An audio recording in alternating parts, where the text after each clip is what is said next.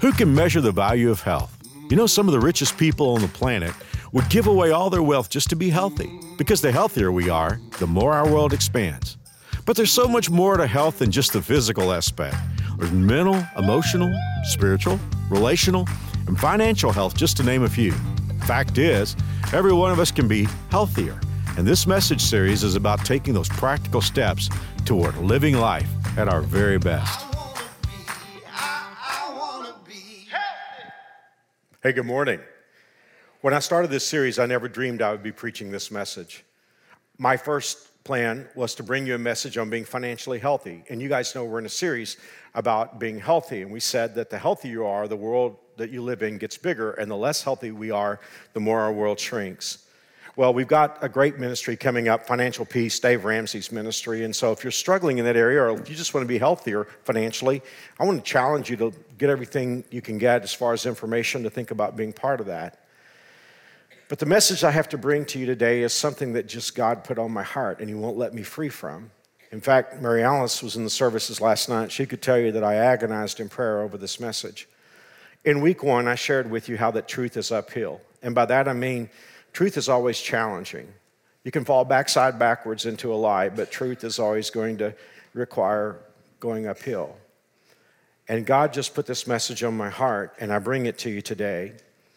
And if you feel like at the end of this message that you don't like it, then I want to just kind of let you know why I'm preaching this message. As leader of our church, I'm responsible. I'm responsible for the message. I'm not responsible for how we live our lives. This is a grace ministry, and grace is not about control. Some of us have been in religious systems that were control systems. Well, we're not that way here at New Spring. I never forget that whenever we walk out these doors, we're free to make whatever choices we want to make. But I am responsible for the message. There's a verse in the book of Ezekiel, actually a set of verses, in which God tells His prophet, if you deliver the truth, then you have delivered your own soul.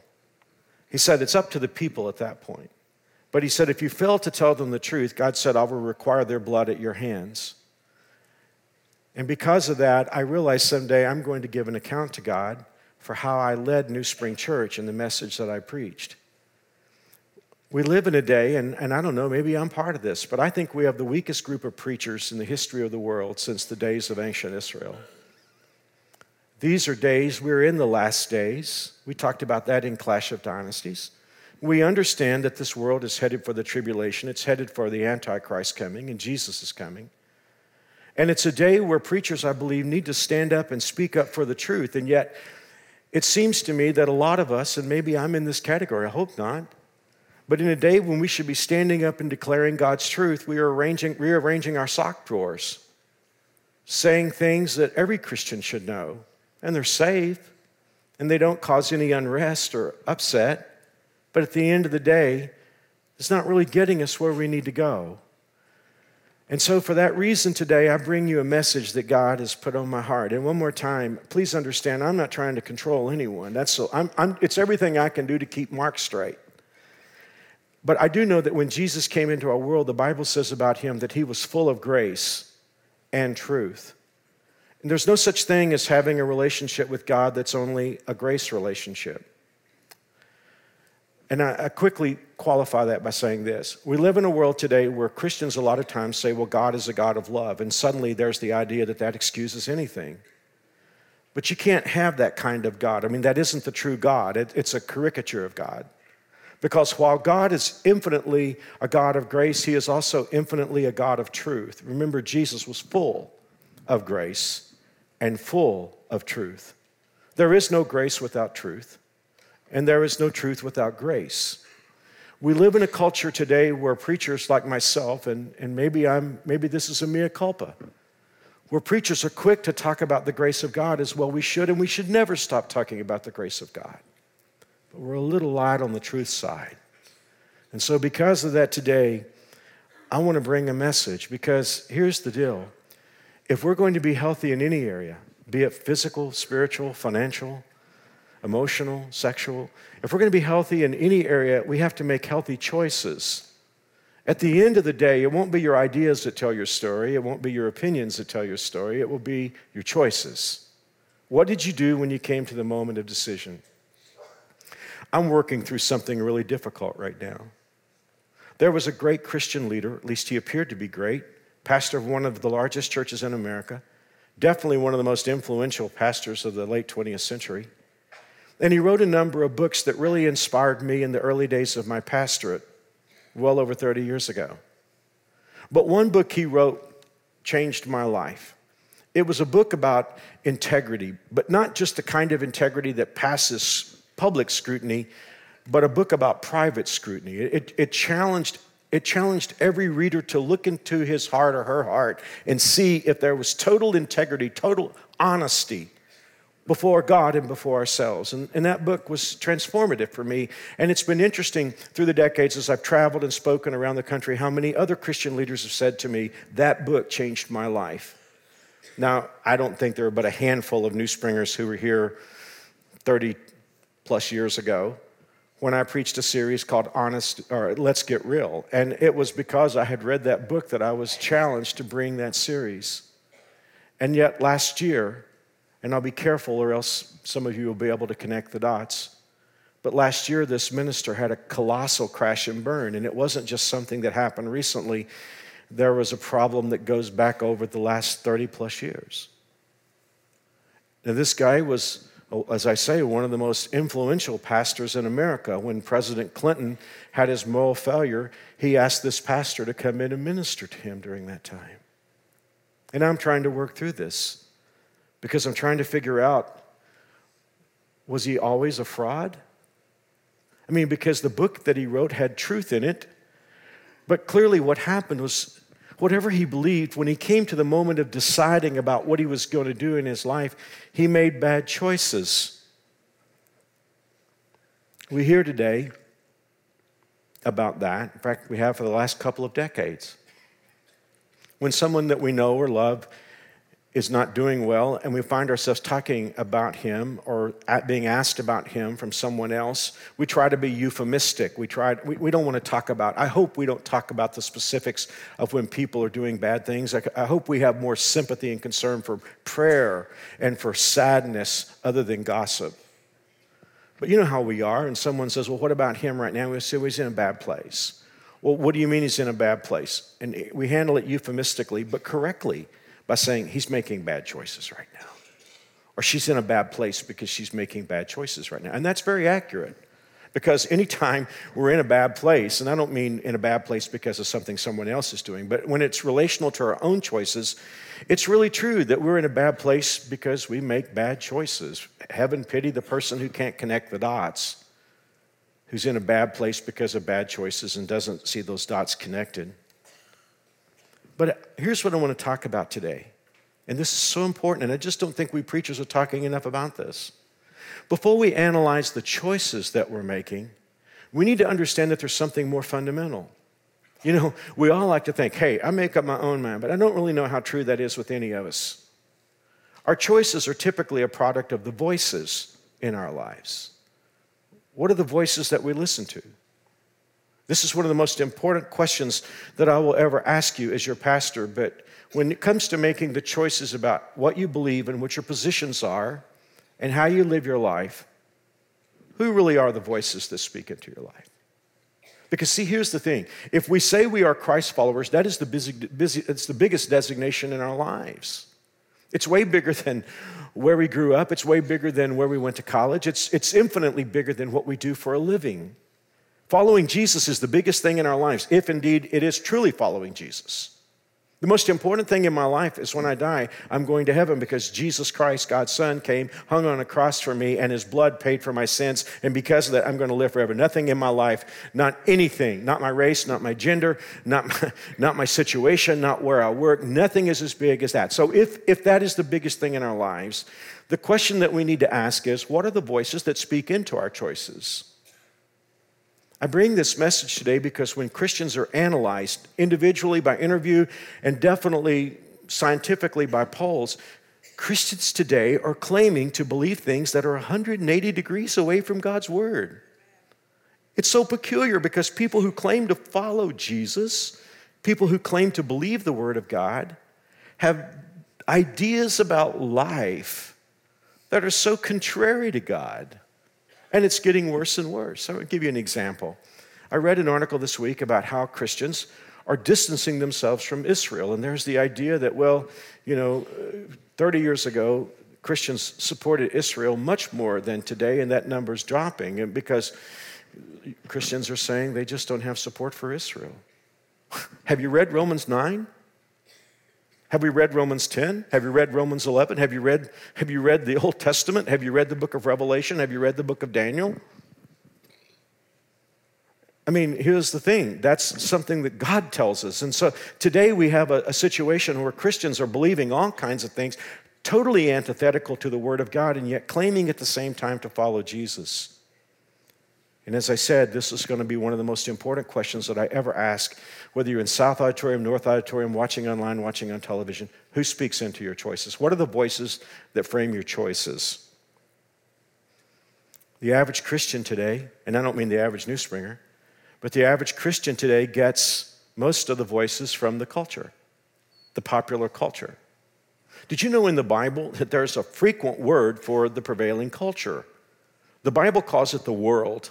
And by the world, Scripture isn't talking about the planet or the people who live on the planet, but it talks about the world as in a system. I mean, I think a person would really be blind not to recognize that there is a prevailing system in our culture that crosses over from voice to voice, from entertainment to media to religion to technology. There's a consistent voice of the culture, and the Bible calls that the world. And here's the thing. Scripture tells us, do not love the world in 1 John 2:15. And by the world, let me supplement the word system there because I think it fits a lot better. Do not love the system or anything in the system. If anyone loves the system, look at this. The love of the Father is not in him.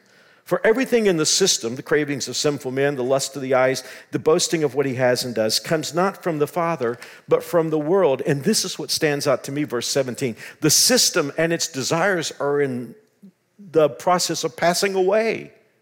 But the person who does the will of God will last forever. So yeah, there are the voices of the prevailing system. And here is the thing. I get it. I know that we're pressured and bullied every day into buying into the system. And there is this feeling that if you go against the grain, that something is wrong with you. But here's the thing. And Stephen, my son, told me a story last night before the 4 o'clock service that really helped me process this. There was a prehistoric reality show that was way before all our time. So just go ahead and realize we probably haven't seen this show. It was called Candid Camera. Now, Candid Camera was a show that set people up in tricky situations with the cameras. And then, of course, people walked into those tricky situations and did dumb things, and it became entertainment for the rest of the country. But one of the most famous Candid Camera episodes was from 1962 called Face the Rear. And sociologists and scientists still study it to this day. What they did was a person would get on the elevator on the ground floor, and it would be worked out where the elevator would have to make a couple of stops. Now, at the first stop, here's the person, got on the elevator, he's looking at the doors, looking at the outside like we all do. 3 actors got on, and they walked immediately to the back of the elevator and faced the rear. And the cameras came in on the person who had gotten on the elevator, and he's looking over his shoulder and wondering, what's going on, and why are they facing the rear, and should I be facing the rear? But at the next stop, another actor got on, a 4th actor, and he immediately joined the others in the back and faced the rear. In every situation, the first person who got on the elevator turned around and faced the rear. When I think about American Christianity, that's what I see today. We're leaning forward, we're facing forward because we know it's right and we know it's truth. But enough people get on the elevator and face the rear, and you know what we do? I don't mean us personally, but so many of us face the rear. We don't know why we're facing the rear, it's just everybody else is. See, here's the thing. If choices start with voices, then healthy choices require something essential. Healthy choices require truth. Truth. The truth. Jesus called it like this. In John 8:31, he said, you're truly my disciples. Listen to that. You're truly my disciples, not if you say you are. If you remain faithful to my teachings, and you will know the truth, and the truth will set you free. Well, in the audience that day, there were those who rejected Jesus' teaching. So 12 verses later, he had another statement to make, and we really need to own this today.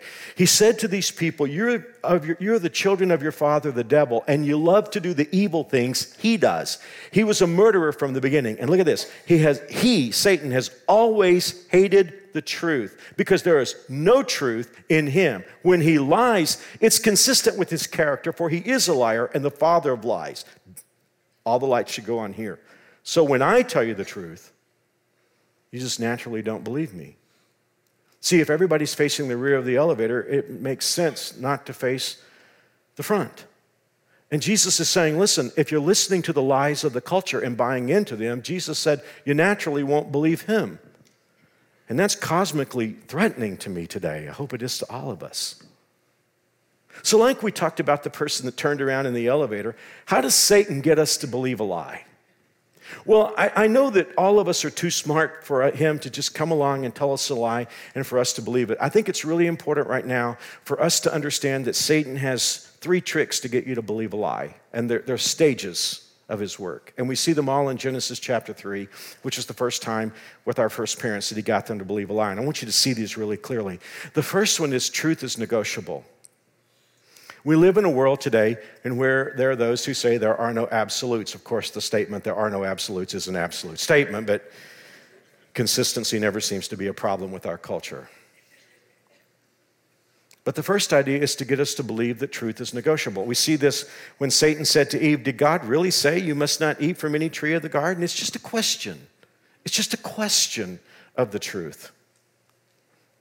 And then the second stage, and if he can ever get us to go here, really, he's got us to the third stage. It's a slippery slope between number 2 and 3.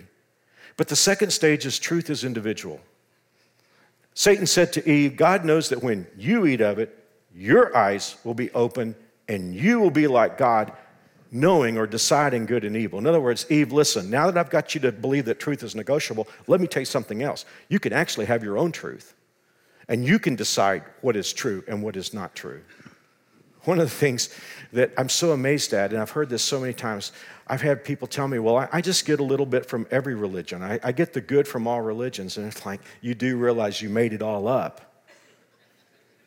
You know, has that ever crossed your mind? You know, you've made it all up. And then the third stage, and as I said, if he can get you to number 2, number 3 is just a quick trip. And that is to believe that truth is a lie and a lie is the truth. Satan said to Eve, you will not surely die. You remember, at first he got her just a question. Truth is negotiable. And then he said, hey, you can have your own truth. Ergo, it's kind of like the transitive principle. Ergo, truth is a lie and a lie is the truth. You will not surely die. Now for us today, it is the middle one that I'm concerned about. Because we live in a culture today that is, well, it's put into our nomenclature, our jargon, the idea that I have my truth and you have your truth. We hear people today that say, well, this is my truth. Do we ever think anymore? Does anyone ever think critically in America? You do realize that when you go down to the courthouse in Sedgwick County or any other courthouse, that the bailiff asks you, do you swear to tell the truth, the whole truth, and nothing but the truth? I don't think bailiffs are asking anyone, do you swear to tell your truth? Defendants do that. What is wrong with our culture today? There's a sort of cultural insanity, this inability to think critically. But do we understand that if we can get to the place where we believe we have our truth, what it does is it makes us the rock and it makes God the clay. And God tells us in his word, God says, I am the potter, you are the clay. And the idea that one can be a follower of God or a Christian and say, I have my truth, therefore God must adjust to me, is cosmically suicidal. And Christians today, well, it's being preached from our culture, and people who claim to follow Jesus are parroting this deadly poison. But friends, I would plead with you today to throw this idea down like the deadly snake that it is. In 1 John 2, verse 3, the Bible says, we know that we've come to know him if we obey his commands. The man who says, I know him, but does not do what he commands is a liar, and the truth is not in him. Now, and real quickly, I want everybody to take a deep breath here. There's nothing wrong with having your opinion. There's nothing wrong with saying, this is the way I see it. Of course, that's human. But think about those two statements. Those statements leave room for correction, don't they? If I say, this is how I see things to my wife, and she sees things differently and speaks truth into me, I hopefully will adjust to that. There's nothing in the world wrong with saying, hey, I have an opinion about this, or this is how I see things. But we cross a chasm. We cross I can't even say how infinitely important that chasm is. We cross an infinitely important chasm when we go from this is my opinion to this is my truth. Because the moment I say my truth, I have said, and there should be no one mistaking this, I have said, I am God. See, somebody has already said that he was the truth. In John 14:6, Jesus said to his disciples on the night of his arrest, I am the truth. I am the way, the truth, and the life. And what does it all add up to? Well, if you're a follower of Jesus Christ, the most important voice that you can listen to for making your choice is the Word of God, God's Word. And I know it's archaic. I know that we're evolved today. We're woke, which that's a good thing. You know, the Bible tells us it's high time now to awake out of sleep. So, hey, being woke, that's kind of what I'm talking about today. But a lot of times when that's made, it's the idea that this culture seems to know more than any culture before it. We're evolved. I'm not really sure we're the sharpest knives in the drawer. But I do remember something that Jesus said, and we would all do well who are followers of Jesus to take it into consideration. Jesus told a story one day about a couple of builders. And he said there was a guy who built his house on the rock, and there was the guy next door to him who built a house on the sand. And the storm came to both, just like the storms of life will come to both non-theists and Christians alike. But the house that was on the rock stood when the storm came, and the house on the sand collapsed. Now, that story is in Matthew, Mark, and Luke, and I love all the Gospels for different reasons because they speak in different ways to the same story.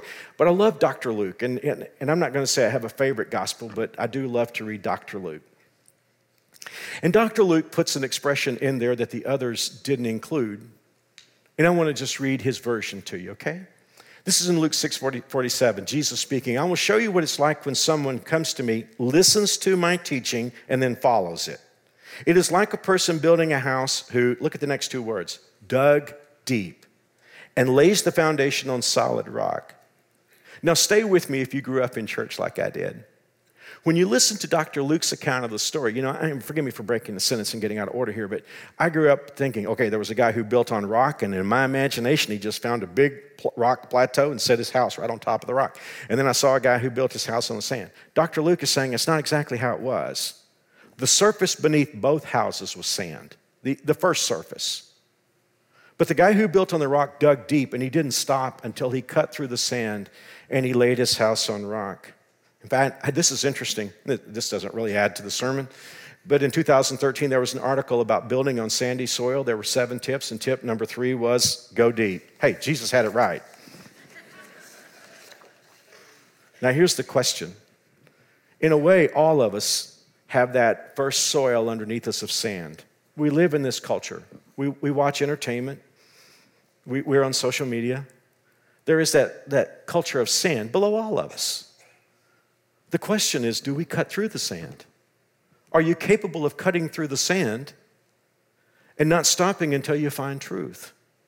Because who wants to build on sand? It shifts, doesn't it?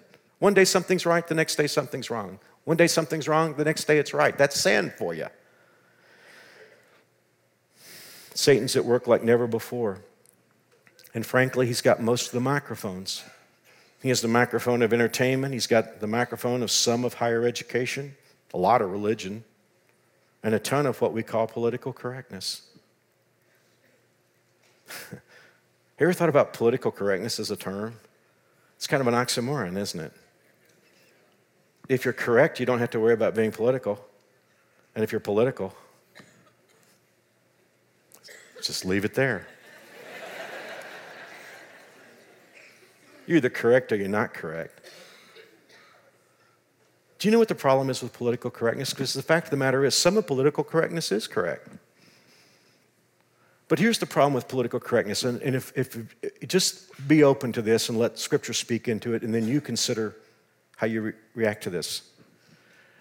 God talks about the people in our generation, and he says that they disregarded or literally ignored the righteousness from God and attempted to establish their own righteousness. And they've not submitted to the righteousness of God. In other words, they don't like God's plan of right and wrong, so they said, we will develop our own system of right and wrong. And that is what we have. Think about political correctness. Just back away from it. Whatever your perspective, you may hate it, you may love it, but wherever we are, back away from it for a moment and just consider it intellectually. When you watch it manifest itself in our nation, you sort of get the idea that the mob says the rules are what we feel like they are. But then the people in our country are in whiplash. They don't know what to think because people step across those lines where nobody seems to know where they are. And the next moment, the mob is baying for their blood. It's strange, isn't it? In political correctness, you have this overwhelming tolerance. And then at the moment when someone steps across a line, the mob is baying for their blood, baying for them to lose their jobs, baying for them to be destroyed. And that is what happens with a man-made system. The rules are here one day, they're there the next day. Some things that God said are wrong and an abomination are perfectly good and celebrated in political correctness. But then some things are very wrong, and then some things that were right yesterday are wrong today. The problem is not that political correctness is incorrect. Often it is correct. But the issue is not the political message itself. It's the problem that people make it up. It's not a true right and wrong. It is something that is made up. It's kind of like a game we used to play when I was a kid called Mother May I. And it's so bizarre today. And yet, many of us, and I fear that I'm guilty too, we buy in. Why do we buy into this? I've thought long and hard and prayed about this. I think it's because the system of political correctness hinges upon a kind of artificial sympathy. In other words, a person makes a bad choice, and we're sympathetic with this person for making a bad choice. And so consequently, well, we're sympathetic. And up to that moment, there's everything fine and nothing wrong, because we should be sympathetic with anyone who's struggling with anything. I mean, we should be sympathetic with each other. All of us are struggling with something. And Scripture tells us that God is sympathetic. And Jesus, in Hebrews 4, verse 15, we do not have a high priest who is unable to sympathize with our weaknesses. So when we see people making bad choices, sympathy is a good thing. It is a Christian thing. It is a Jesus thing. But our culture goes to a very dark and demonic place. It kind of communicates, because we are sympathetic, then God must be a bully. And truth must be the enemy.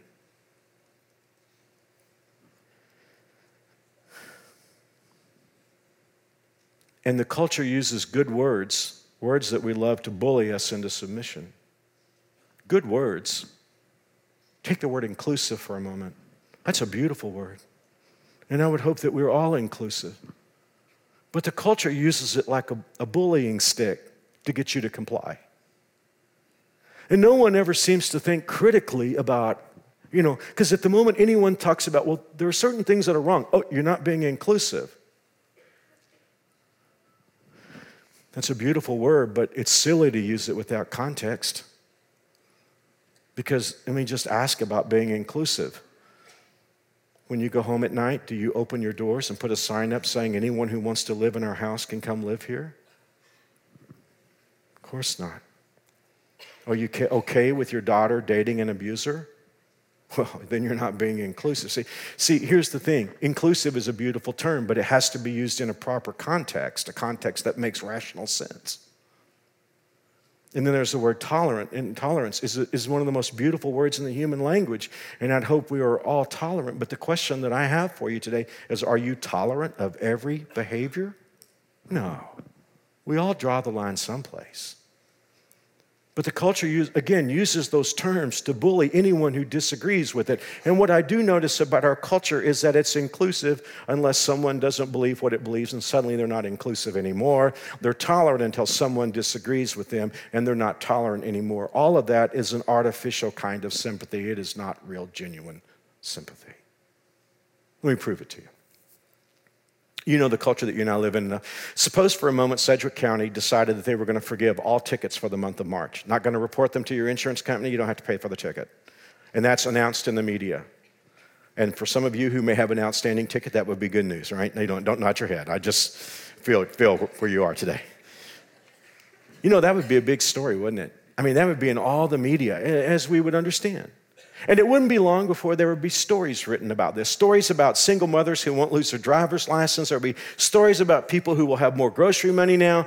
And it wouldn't be long after reading enough of these stories that people would begin to talk about just how unfair the process of writing tickets is. And there would be people who would say, hey, I've got a story when I got a ticket and I didn't deserve it. And then it wouldn't be long before the voices would rise, we need to get rid of traffic cops. We need to get rid of tickets altogether in order to be sympathetic to these people who are not suffering because they didn't have to pay for their ticket this month. Let's get rid of tickets. Let's get rid of traffic cops because we're sympathetic. So, in that world, how would you feel about your 6-year-old walking across a crosswalk to get into school? How would you feel about turning your teenage kid loose to drive in that world? How would you feel when a member of your family is killed because someone is driving wrongly in a world where suddenly it isn't wrong anymore? You see what I'm saying? There would be sympathy for the people that we read about, but there wouldn't be any sympathy for everyone who now has to function in that world. It's not a real sympathy. It's a boutique, artificial, kind of infantile sympathy. True sympathy requires critical thinking. It requires taking the long look. It requires understanding that there are reasons why things are right and things are wrong. Well, guys, all of this isn't happening in our world by accident. We're in the last days, and I want to just read this scripture to you because scripture is talking here about the coming of Antichrist, which really puts it right into our time frame.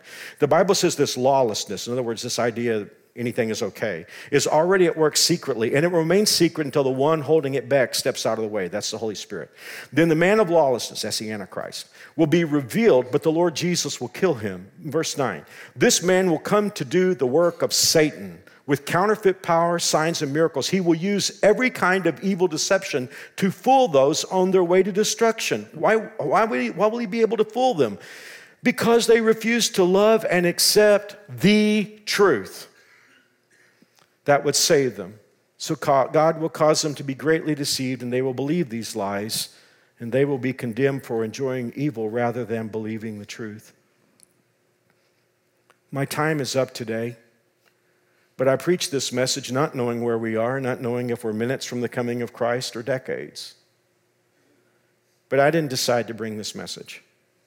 I brought it because God, like a boulder, sat on my chest until I surrendered to preach this. When I think about where we are today in America and I read the Bible, it seems to me that we're most closely aligned with ancient Israel. When you read the book of the prophets, you will discover that God's people who were trained to know God and worship Jehovah, they were vacillating between worshiping God and Baal. Baal was the god of the Canaanites. Now, don't get wrapped up in the idea that people did things like bowing down before gold because they believed in the gold statue. There were lifestyles that went with those idols. And frankly, the cult of Baal was pretty much you can have sex with anyone you want to have sex with. That's pretty much 21st century America. And no one's to say what's right and what's wrong. So I guess you can put two and two together and understand how a weakened group of God followers would say, oh, that is attractive. And so they would sort of go back and forth and they would worship God and they would get together and sing and pray and listen to a message and worship God. And then they would go out and sleep with people who were not their wives and husbands. It was the worship of Baal. Now, God's prophet Elijah stood before his people on Mount Carmel one day, and he challenged them. And I think it's significant that Elijah didn't stand before the Canaanites because they worship Baal. He stood before the people of God and said, you have to decide today. You have to decide in your heart. You don't have to follow God, but you do have to decide. And if you follow God, then you follow God. And if you don't follow God, don't claim to follow God. You do have to decide. You don't have to follow God. You don't have to believe God's word. Like I said, it's grace, not control. But you do have to decide. I see so much Christianity today, they're not sure that what God says is wrong is wrong. They're not sure what God says is right. They claim to be followers of God, and yet the messaging that frames their world comes from late-night entertainment, social media, and peers. We need to pick. And I'll tell you why. Because ideas, even though ideas are vacillating, outcomes are not vacillating. Can I say that one more time? Ideas about right and wrong are all over the page. Outcomes are not. And I have made my choice. You know, if you take a position in the market, you have to put your money on the table. You can have all kinds of ideas about which stocks are going up or down, but the moment you put your money on the table, you have a position. Well, this is a lot more important than money. I put my soul on a position. I put my soul on Jesus Christ. I put my soul on the Word of God. No one has to, but that's where mine is. Because here's the truth. All the voices of this world won't be there to receive my soul 3 seconds after I die. And the silly arbiters of political correctness won't be who I stand before to give an account. And the mob on the comment threads will not decide my destiny. 2,000 years ago, God sent his Son into the world to hang on a cross and receive us even though we were sinners and flawed and failed. And as I said, he has sympathy for our weaknesses. But for those who come to Christ and accept him as Lord and Savior, then we have made our choice to follow him and believe in him. It's the most important thing I'm going to say today, probably. Every week we talk about the love and the grace and the forgiveness of God. In order to really understand that message, you must understand that sin is sin and I'm a sinner and I want to be saved from it. Somehow in the 21st century, American Christians have gotten the idea that sin is okay because God is a God of grace.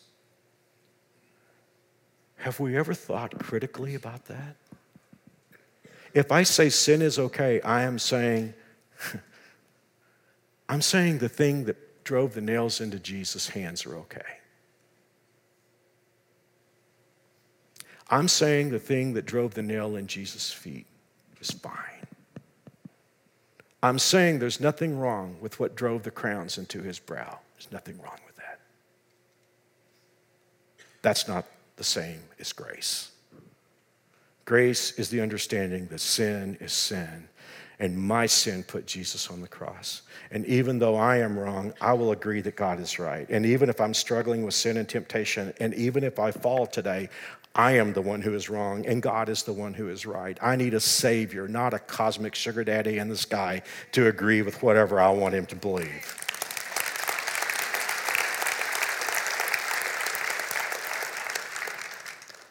And so I stand before you today, the Holy Spirit having led me to discharge my responsibility. And I love you. I love you, I believe, like I love my life. I love you enough to say, you don't have to accept Jesus, but you do have to decide. You do have to decide. Like Joshua, who stood before his people, and he said, if it doesn't seem right to you to serve God, then pick your God. But he said, as for me and my house, we will serve the Lord. I believe that God is looking for young men, young women, kids, young adults of all ages to say, in these dark days, I don't care if everybody in the elevator faces the rear. My eyes are on the future. My eyes are toward the front. In these dark days, I will not face the rear. God bless you. Thank you for being here.